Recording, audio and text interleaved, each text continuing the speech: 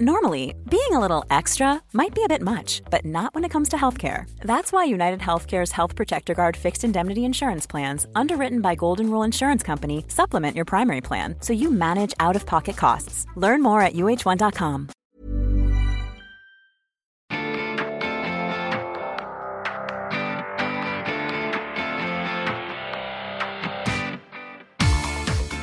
Welcome back to the Women's Podcast. I'm Kathy Sheridan and we have another great episode for you.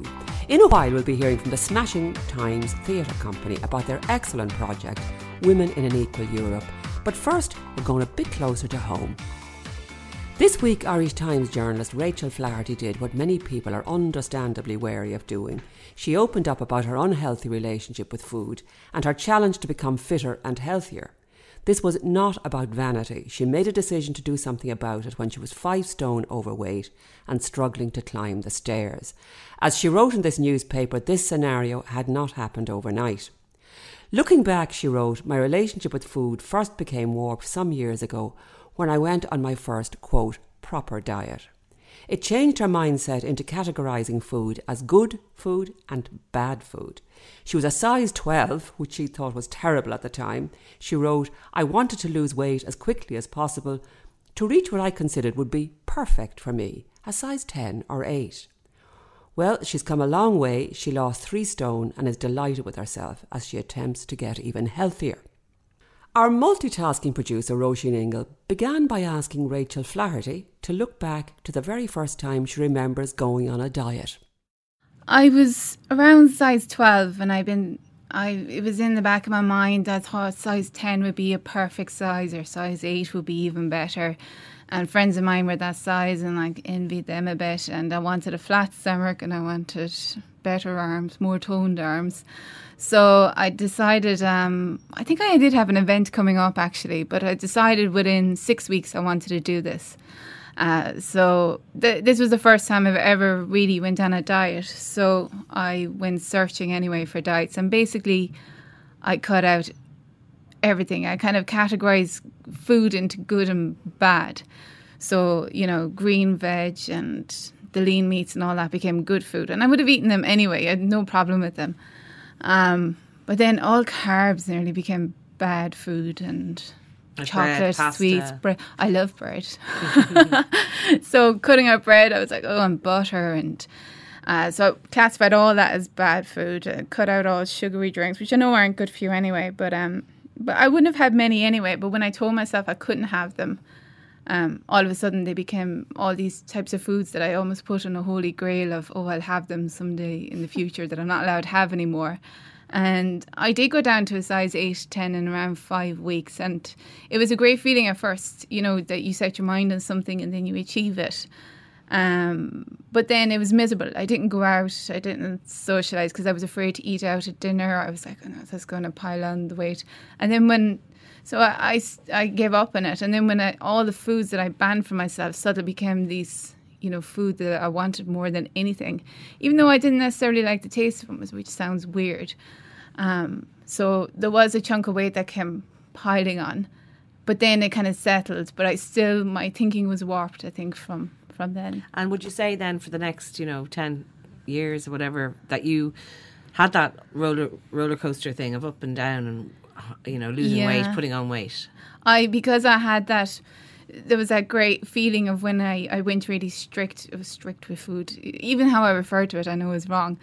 But because that feeling was so good at the time, and I felt so good at the time when I went down weight so fast that when I was feeling, my body was bigger than what I wanted to be, I reverted back into that thinking, if I eat like quote unquote clean, or if I stay away from carbs or eat no bread, or that'll work. And it does work initially, but it's not something I could sustain anyway. And you started your article by talking about, the feelings of shame and guilt and remorse for, as you describe, overeating.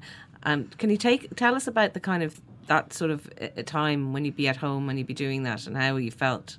Yeah.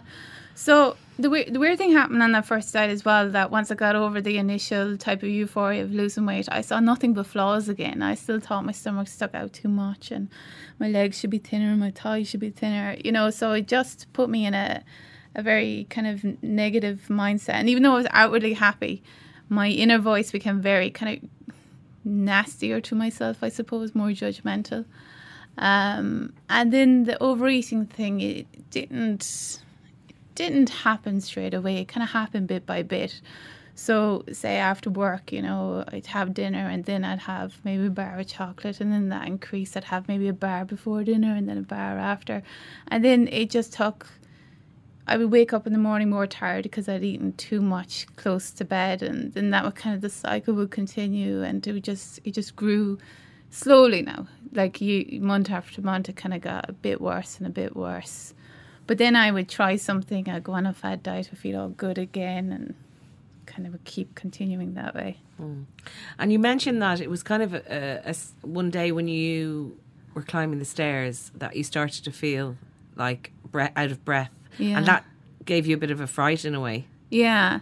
So that was, it was actually around this time last year, and I would have been at my biggest weight. And I'd the last stone I'd really felt kind of really changed me physically, about just simple things like bending down to pick something up. I just felt wrong. I didn't feel comfortable in my own body. So I was just, I was running up the stairs that I ran up.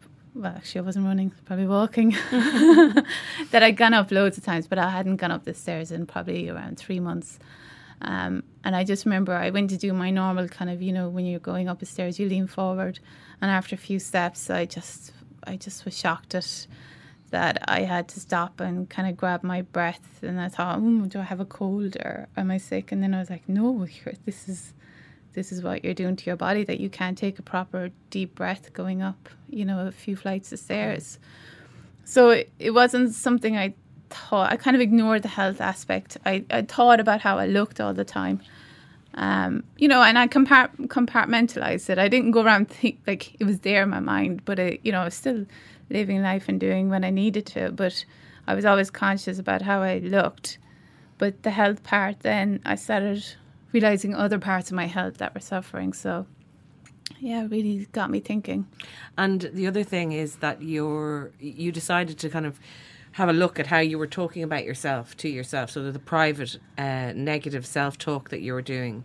Yeah. And you, when you looked at that, you were surprised at how negative you were being about yourself. Yeah, I was shocked because I decided, I was thinking about it. I didn't jump into action straight away. I was thinking about it for a few weeks, and then I decided I'd keep a journal and I'd write down what I was eating, and I'd write down how I felt after it. And I wasn't going to change anything from what I was doing. I was going to keep doing it. It was actually kind of weird. It was a strange relief of allowing myself to just go ahead and with all the bad habits I had and write them down. So I put it, I wrote it somewhere that I know no one will ever see and no one will. But where is that? I'm not telling you, Roisin, because then you might see it. But basically, I wrote it after eating and, with all the guilt, and I felt ashamed of why I was doing this when I know I shouldn't, and it makes no sense. And then a couple of weeks later, when I read it back, I just was shocked at how I was speaking about myself. I would never speak to another human being the way I was speaking to myself. So, I don't know, it kind of shocked me into action, going, I can't continue like this. It's not right to be thinking, I know we all have people can be harsh on themselves, but this was just, I was being cruel to myself. Nothing good was going to ever come out of me speaking this way to myself. There's a woman who we're going to have on the podcast in the next couple of weeks, and she's written a book called You Have a Right to Remain Fat, and it's a very nice kind of very positive, very empowering book. Do you think that those negative feelings and the way you're referring to yourself is because, in some part, because society tells us that when we don't fit into this certain shape, or we don't look like X or Y, then we're sort of somehow less than, we're not good enough. Yeah. Do you have any thoughts about that? Yeah, because if I reach a weight that say that I'm bigger than what society deems acceptable, whatever that is. I don't really know anymore. But and I feel fine, and I feel like I can do the things I want to do, and I'm happy with my life, and I'm happy with how my body's moving and my health.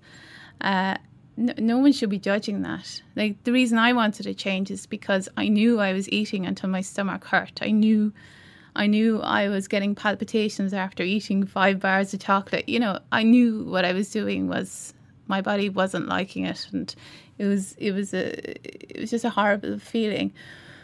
But it would probably make things, you know, I think people are getting more accepting of different shapes and sizes. And you should never judge anyone. First of all, you don't know why they are the shape and the size they are. Secondly, they might be perfectly happy. And there's plenty of people who are bigger sizes who work out, and they're perfectly able to do what they want. But for me, I just noticed things that were happening with my health, and I wanted to change it. So it was the combination of the breathlessness and the palpitations and the issues that were happening with your health, and then also the psychological thing, that the meanness towards yourself, the way that you had been talking to yourself, that you hadn't even realised how much kind of negativity and hate for yourself you'd been spewing out. Yeah. And it had become kind of very natural. It was not even something you were aware of. So those two things kind of came together. And was it, right, you woke up one day and it was like, right, this is what I'm going to do, or was it kind of a gradual... No, I made that promise to myself. I was very much like, I trained myself into this all or nothing mentality. So when I was writing things down, it was very therapeutic for me, actually, because once I had it written down, it kind of left my mind for a while, and I got on with whatever else I was doing. So I made a conscious decision there would be no start date as such. Like, I know I did start in September because I was writing it down then last September. But I had no Monday, because I was always starting on a Monday or the new year or the start of the month. Yeah. Or, no, I'll start a Friday. I'll go the opposite way and I'll get the weekend in and do it. So I made a promise to myself I would never have a start date ever again. And I gradually eased myself into it. And that was really hard because I'm not patient with myself at all. I'll be patient with other people, I think. But with myself, no, I'm not. So that's been the hardest thing for me to do, is just, you know, calm down, do small little changes and see how they go over the weeks. So what were the first changes, and what did they develop into? My biggest thing that upset me more than anything was when I looked at the journal, I could see that I ate small breakfasts, pretty much ate nothing during the day at work or wherever I was. And then at night, I ate thousands of calories. So I knew that had to change. So the first thing I did was eating bigger breakfasts, making sure I ate something in the middle of the day so I wasn't going home like starving. And then I cut out the foods that made me binge. There were certain types of... So I didn't cut out any food categories. That was the other rule I made for myself. I'm never cutting out... I'm never cutting out starchy carbs, or I'm never cutting out bread entirely, you know, because that's what led me down the path of putting on weight in the first place. But I did make a rule at the time. There are certain bars of chocolate that just made me want to eat more. So say like I switched from the chocolate I was eating to protein bars. And I did try and binge on them once, but it didn't work. And I switched to dark chocolate. I hated that at the time. No, I love it. And was this stuff that this all sounds very sensible, and you know, I know it sounds boring, great, but and it's sensible. kind of nice the way what you seem to be doing is listening to yourself and understanding yourself, and maybe the bits that you know that were causing that self sort of, I don't want to say abuse quite, but I think you were abusing yourself. Yeah. And so you're, instead of going off looking at a diet, this diet's going to fix me or that diet's going to fix me, you kind of really reflected and tuned into yourself and changed things from that, rather than what other people were saying you should do, or the internet was saying, or this latest diet was saying. Exactly. I felt like I'd become very disassociated with my own body.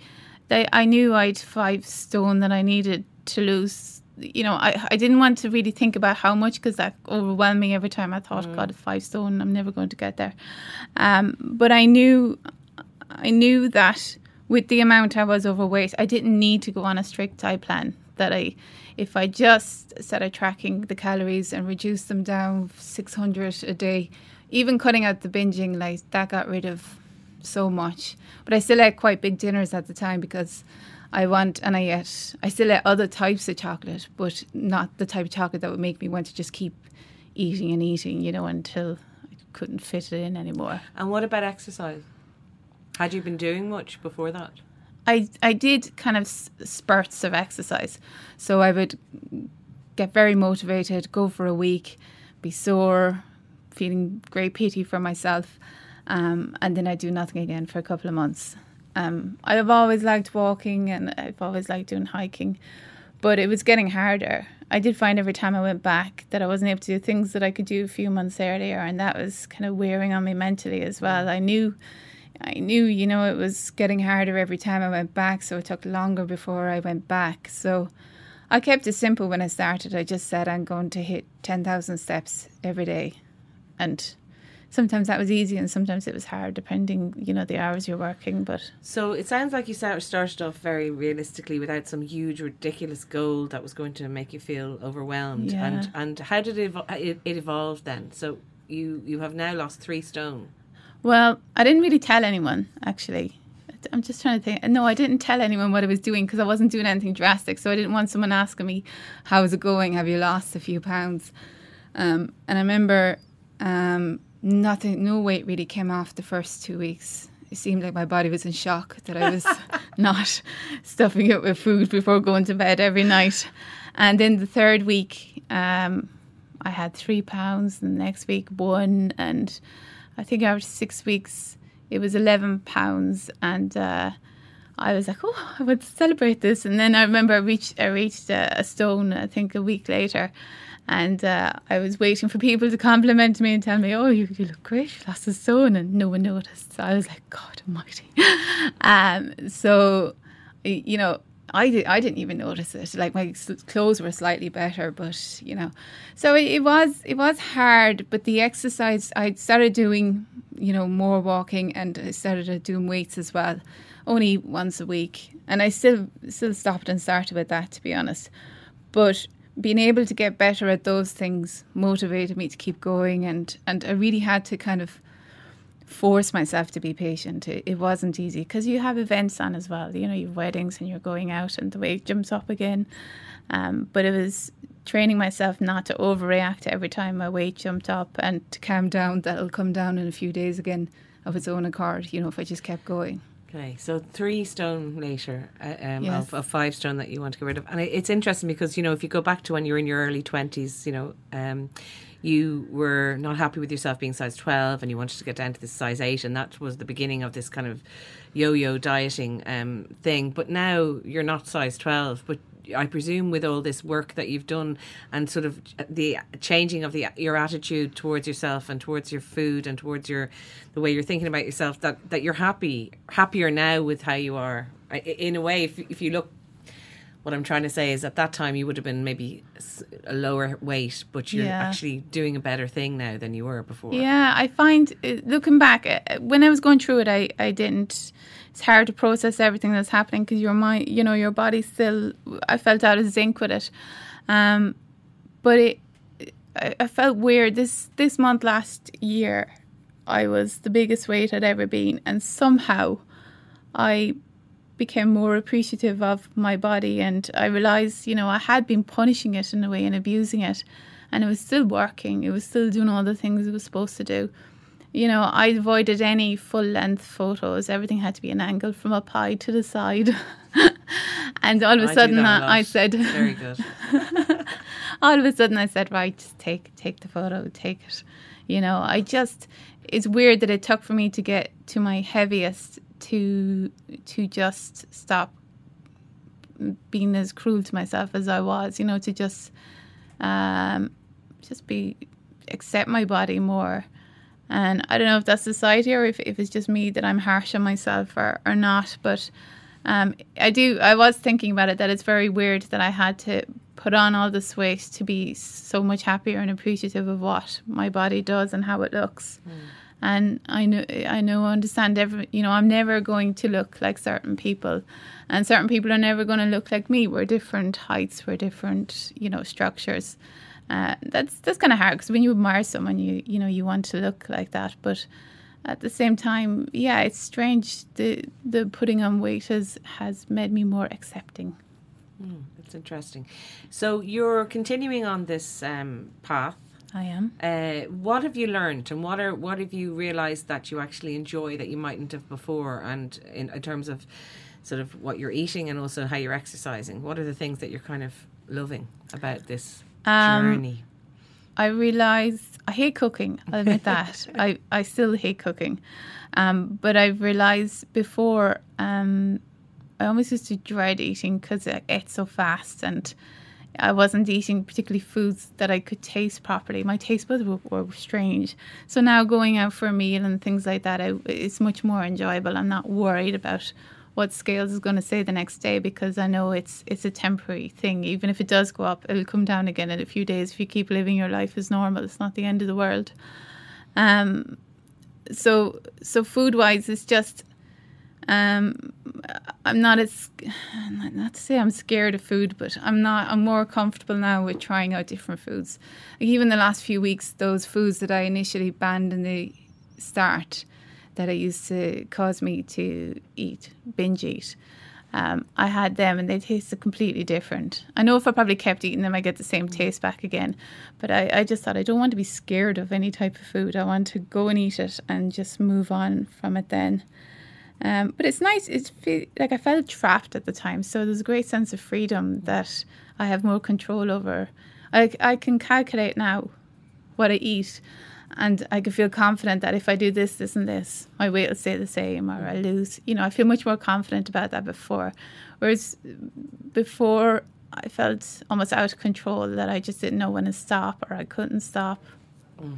So. You mentioned that I know it was difficult for you writing the piece and difficult for you even to read it back, because it has been quite widely read, and I think people have really responded, well to it because everyone can relate in some way, especially women, I think, which is why we wanted you to have it on. Do you feel a little bit vulnerable having put it out there in that way? Is it something that you kind of, now I have to live up to what people think? I've now identified that I have an issue with myself that I needed to sort out, and I'm just thinking about the pressure on you, or do you feel okay? No, I feel so much better, actually. Good. Before it was published, when I was writing it first, I wrote a much more, a glossy version. I kind of skimmed over a lot of things and just that, I decided to lose weight and here I am, which wasn't the truth. I wanted to explain that I ended up there without trying too much. It's quite easy to end up, because there was a stage where I could actually overeat quite a lot and my body kind of coped with it. And then the last year, it wasn't coping with it. It just, I wouldn't even eat that much and it was piling on weight. But so when I wrote that version, I wasn't happy with it. But it was quite nerve-wracking, to be completely honest, because I wasn't sure would anyone relate to it, or, was I being too honest, sharing everything? Would it come back to haunt me, and it was actually easy enough to write because it was exactly how I felt, but knowing when it was going to be published and then having the before photo and even the after photo, I was a bit worried about. It's just I wasn't sure how people would react, if I was the only person that felt this way or if anyone would really relate to it. But I'm glad I did it, and it's been, the amount of messages I've got about it, I didn't expect. It's been really a sense of relief and freedom, kind of just getting it out there. Well, now, something that was bothering me for so long, and it's out there now. So, what about your family and friends? What are they saying? My mum is delighted. She knew. I used to try and explain to her, because she would sometimes say, well, why don't you just stop? And I was like, I don't know. I logically know what I should be doing, but I wasn't doing it. No, she's delighted. Some people have said they didn't realise they said it made them quite sad to read it, that they didn't realise I was unhappy about it. So, and other people have said they found it quite positive, which was good. I personally found it hard to reread because it brought me back to, all those feelings again, and it just, it was tough to reread it again. Even when I was writing it, I found I got really irritable and a bit cranky when I was writing it, because I was back in that space again, in that kind of mindset, and it just wasn't nice being there. Well, I have to say, because we're colleagues and I've worked with you and I see you around, I've always, as long as I've known you, I don't know, it's a few years now, always looked at you and thought you were such an attractive woman, really lovely. And for me, people's personality is what I think about. And I do think that that book that we'll be talking to that author about, You've the Right to Remain Fat, I think there's also a part of it which is, you've really eloquently said, if you're not happy, and like you weren't, and you needed to do something that was grand, but it should never be about what other people expect you to be. And yeah, like when I looked at you all the time, I just thought, you're so glamorous, you've got such an aura about you that, you know, thanks, that's still there. It doesn't matter what size you are, it would always be there, kind of thing. So yeah, and I know I said I was ashamed and unhappy, but I was able to compartmentalize and live my life and be happy in many other aspects. And thank you so much for what you said. But it's, you know, it was something that when I was the weight I am now, when I was putting on weight, I was deeply unhappy. So I knew in my heart it was about my mindset, and for whatever reason I got this mindset that I was almost punishing my body. That's what I wanted to change, and that's what feels really good to feel.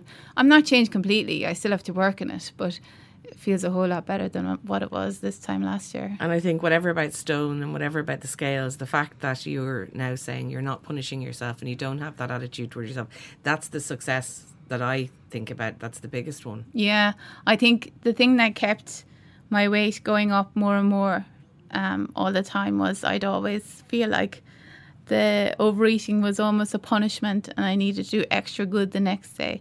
So it was always this kind of going extreme each day, extreme in the morning, extreme good, and then extreme bad, extreme bad food.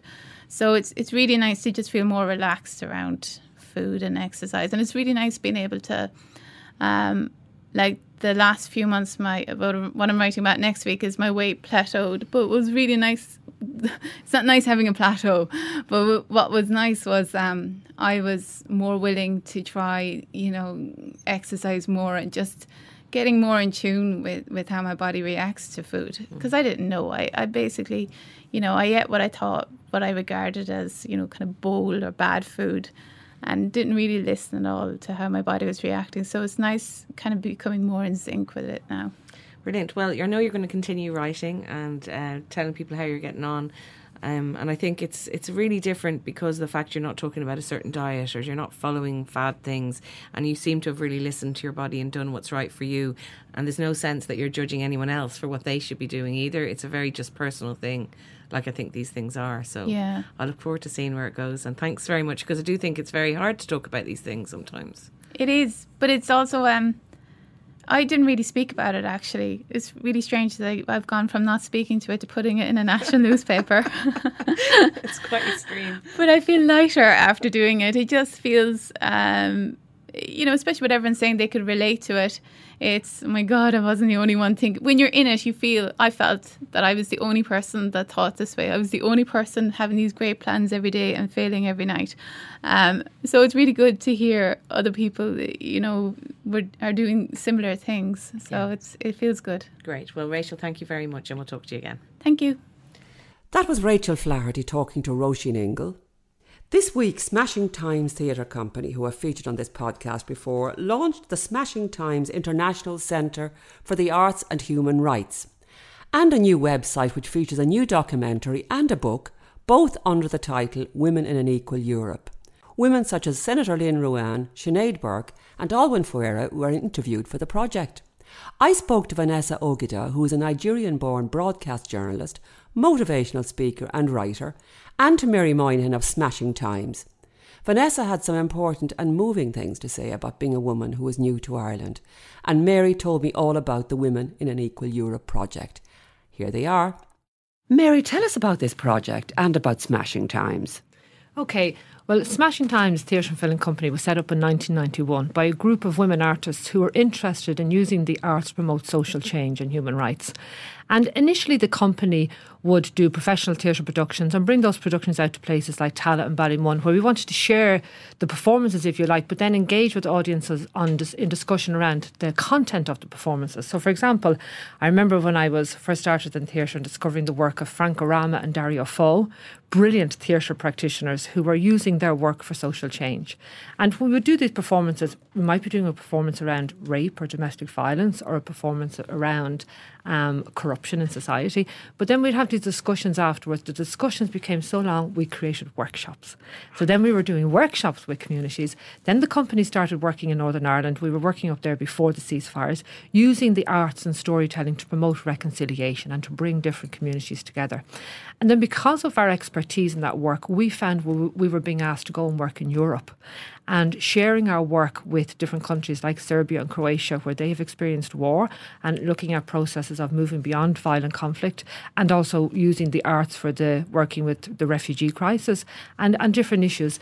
And over the years, we are continuing to still do professional theatre productions and film work, but we are now in the process of setting up the Smashing Times International Centre for the Arts and Human Rights, which is the first of its kind in Ireland. And as part of that, we've set up a website, and the idea of the website is to be a digital resource for artists and civil activists and the general public, looking at how the arts can be used to promote human rights. So we're launching the website, and with this we're launching a book called Women in an Equal Europe and a documentary. And it's this, I suppose the book has come out of a project we've been running for the last year, a European project with Ireland, Spain, Croatia and Serbia. And as part of that project, we wanted to look at women's stories today. So maybe I'll step back a little. Before we did that project, we have worked in the past on projects using women's stories from 1916, women's stories from World War II. We gather these stories, put them in a book, and then we use the stories as inspiration to create either a theatre performance or create a film. Very often the content will determine the artistic output. So that's really interesting. So you're bringing artists into a space, looking at these stories and saying, how can these stories inspire artists to create art? And at the same time, raise awareness of these stories. But I remember when we were working on the project to do with women's stories of World War II, talking about these incredible women who were standing up against fascism, ordinary women in extraordinary circumstances. And somebody in the room said, who are the heroes today, the women heroes today?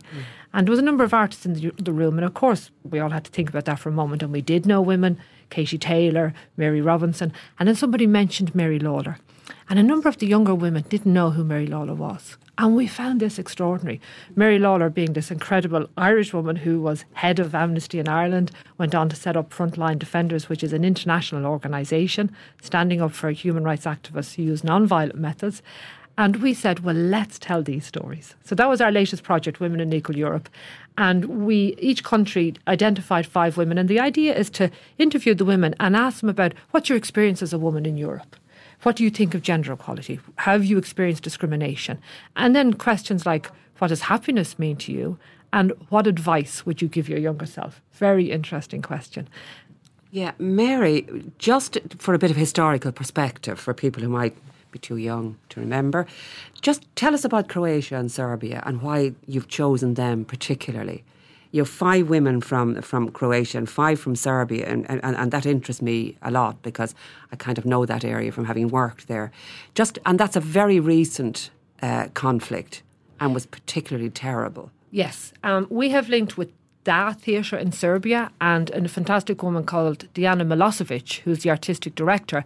And Diana found us, I think, because of our work in Europe, where Diana is using her art form to work with women who have lived through the war. So obviously the former war in the former Yugoslavia, and the wars that were horrific, and the legacy of those wars is still there, and the ethnic conflict and the ethnic difficulties are still there. So Diana has been using her work as an artist in Serbia and creating work very similar to ours, going in and using theatre and film to bring the different ethnic communities together. So, for example, we were delighted with this Women in Equal Europe project because we were bringing an arts organisation from Croatia together with an arts organisation from Serbia.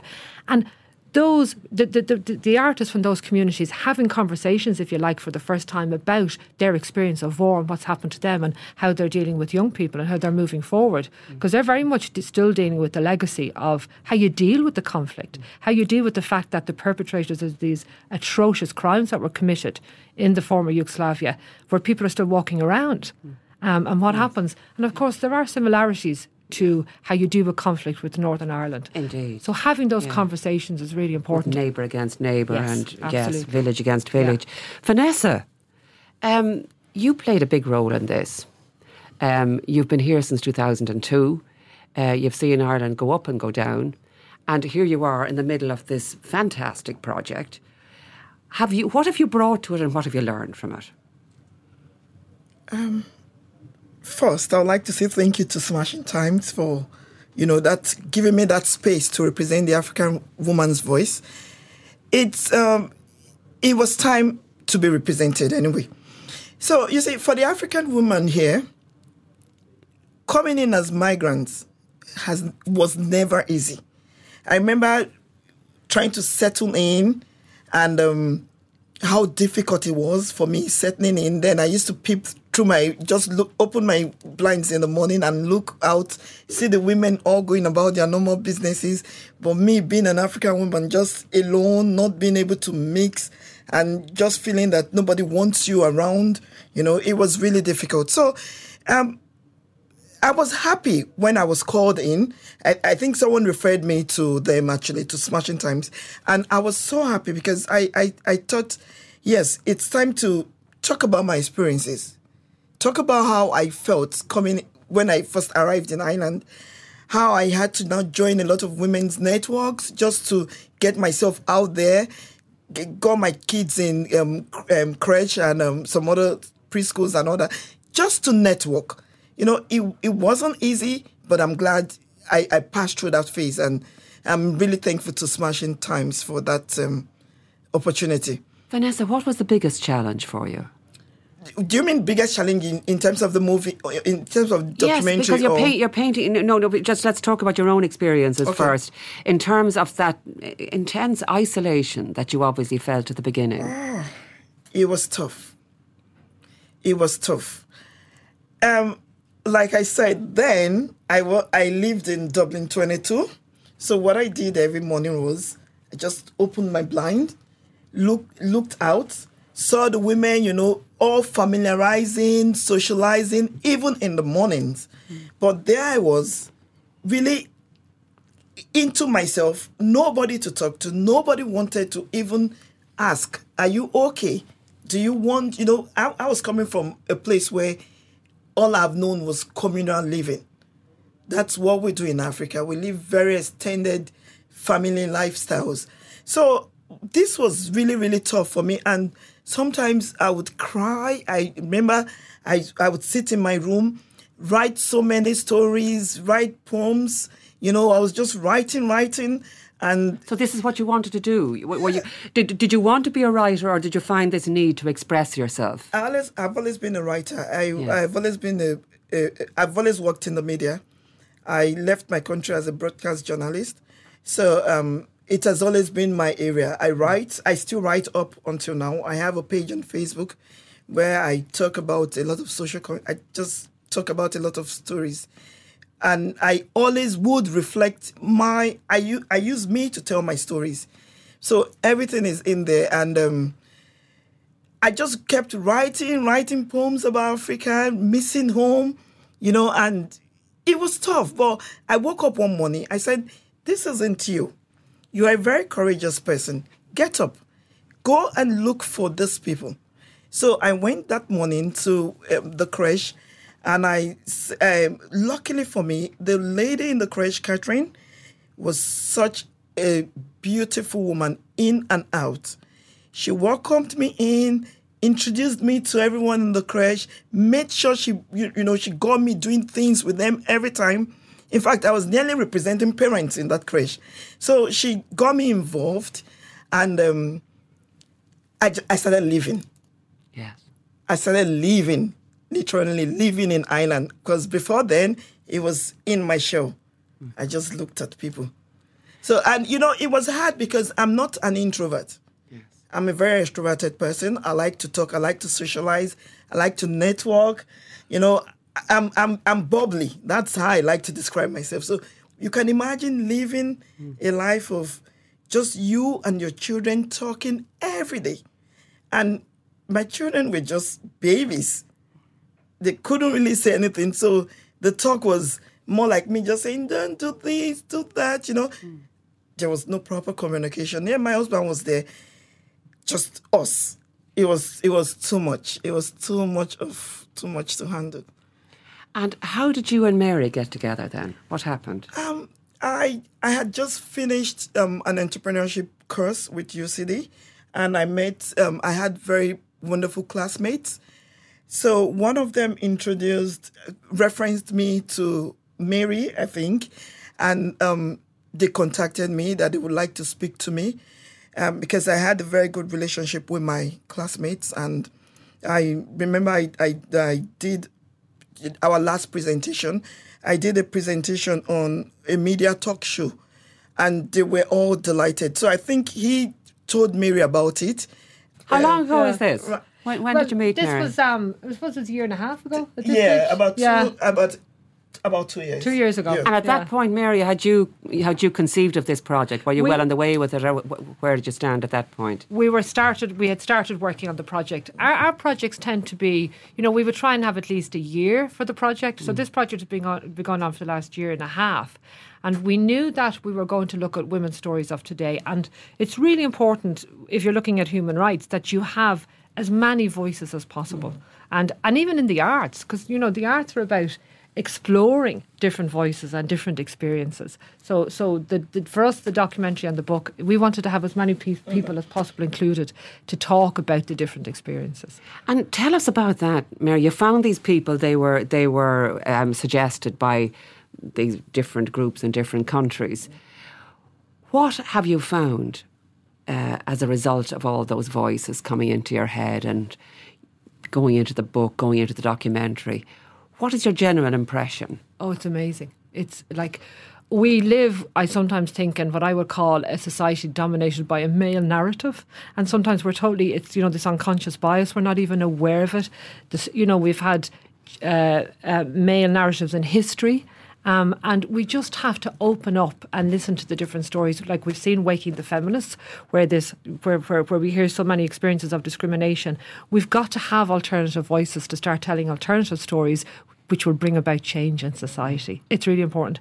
And when I go in and look at all these, even when I was working on the stories of women from World War II and then the stories of women today, there's no women are unique. They are all so different, which is extraordinary. And then you have this debate about, are these extraordinary women in ordinary circumstances? Are they ordinary women living? They're all ordinary women doing extraordinary things. And everyone has a story to tell. That's really important. Give me a few instances. Of stories to tell? Yes. Okay, let me think. The stories from the women of World War II, I always talk about Mary Elmes, and she's like an Irish Oscar Schindler. And I would love to see her put as a role model in our schools today. She's this extraordinary woman who saved hundreds of people from the Nazi death camps. And the relevance of her story today for young people in terms of the refugee crisis that's happening. So her story is really important. All of the women that are interviewed in the documentary. So you have Vanessa's story, which is extraordinary. Just to listen to Vanessa's experiences, like that image of being behind, looking out the blinds and not living your life. That's an extraordinary, moving, emotional. And not feeling wanted. Yeah. Feeling so isolated. It's a very powerful image. Yeah.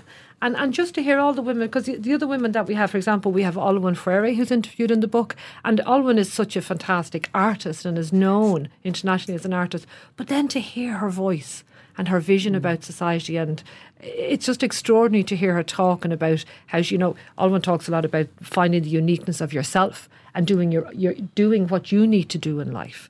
And just getting that message out to young people to be yourself and to follow your dream. And what does that take? And a lot of the women, for me, women have to work really hard. We struggle. We struggle a lot but we just get on with it. Because that's another thing I found was common with all the women, that the women find a way to make things work. You have to. Vanessa was talking earlier about having your vision and creating that vision and then having your plan and just trying to make it happen. And if you succeed, if you don't succeed, as long as you try, that's really important. So what you were looking for in this project, Mary, were they are heroes in one sense. So when you set out to look, the idea of you going back to World War II fascinates me. And does it come forward from that? So you have World War II, and then are you setting them in situations which are particularly difficult, or what do the other women represent? They also represent the conflict in the Yugoslavian conflict. What else is going on in there with these women? The women today and the women in an Equal Europe book. Yes. Okay, so, well, I suppose the women that we have, for example, we try to have a diverse range. We initially said we would look at women using the arts and human rights, but we found then we had to open it out. So we have Alwyn Freire, we would have, and Alwyn's interviewed in the book and in the documentary. Diana is interviewed in the documentary, so she's from Serbia and she talks about her experiences of working with the women who've experienced conflict and how she's using her art form and then finding connections with us. We have women like Sinead Burke. So Sinead is a writer, an academic and a fashionista, an influencer, as she's called, a powerhouse. Now as a column on Vogue. Yes, yeah, absolutely. But to listen to Sinead talk about, she says nothing about us without us. So the idea of opening up for women with disabilities and hearing those experiences. And we have Rick Masinga, a journalist, broadcaster, and Dill's stories, incredible. Dill arrived in Ireland with no qualifications, as she says herself, very little, and just through hard work and determination and her vision, working her way up to become this successful woman. And Mary Lawler, who I've talked about.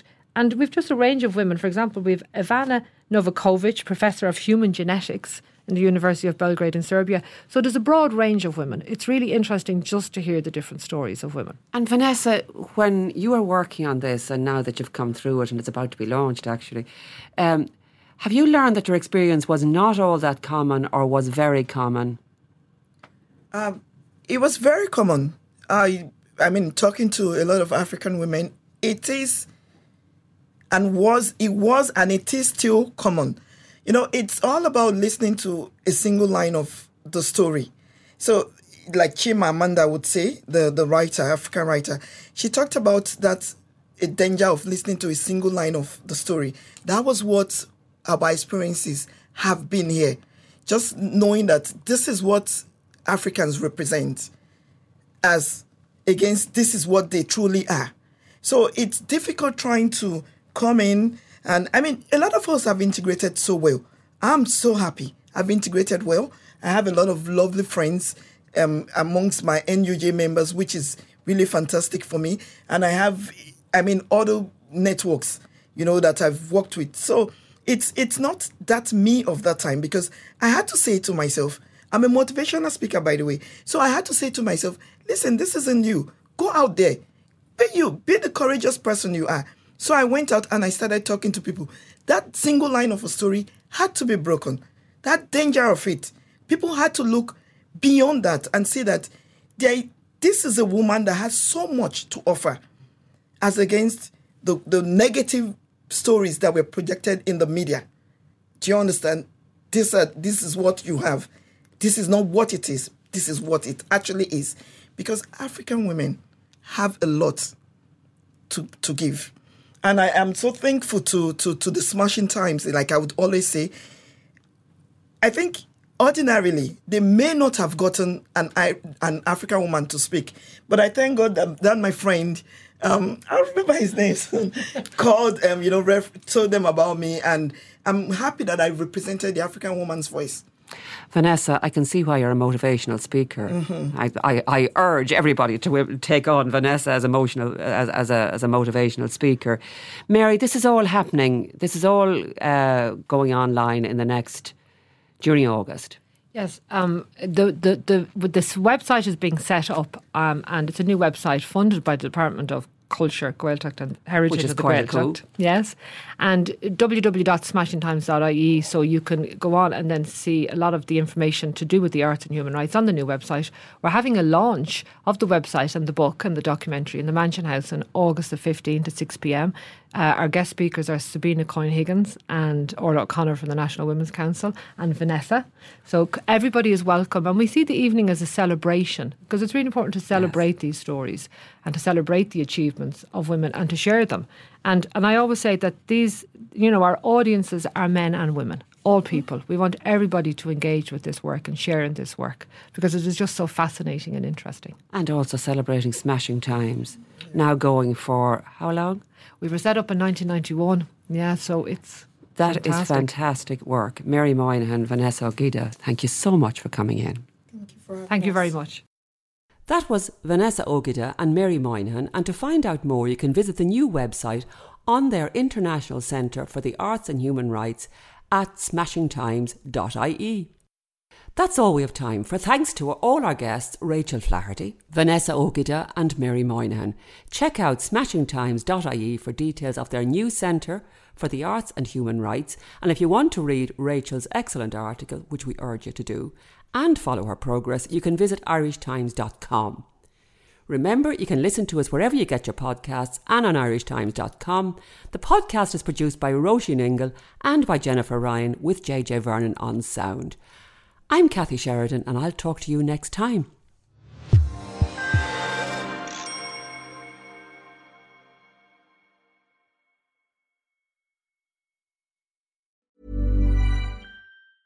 Hi, my name is Danny Pellegrino from Everything Iconic, and I'm excited to talk to you about Club Med.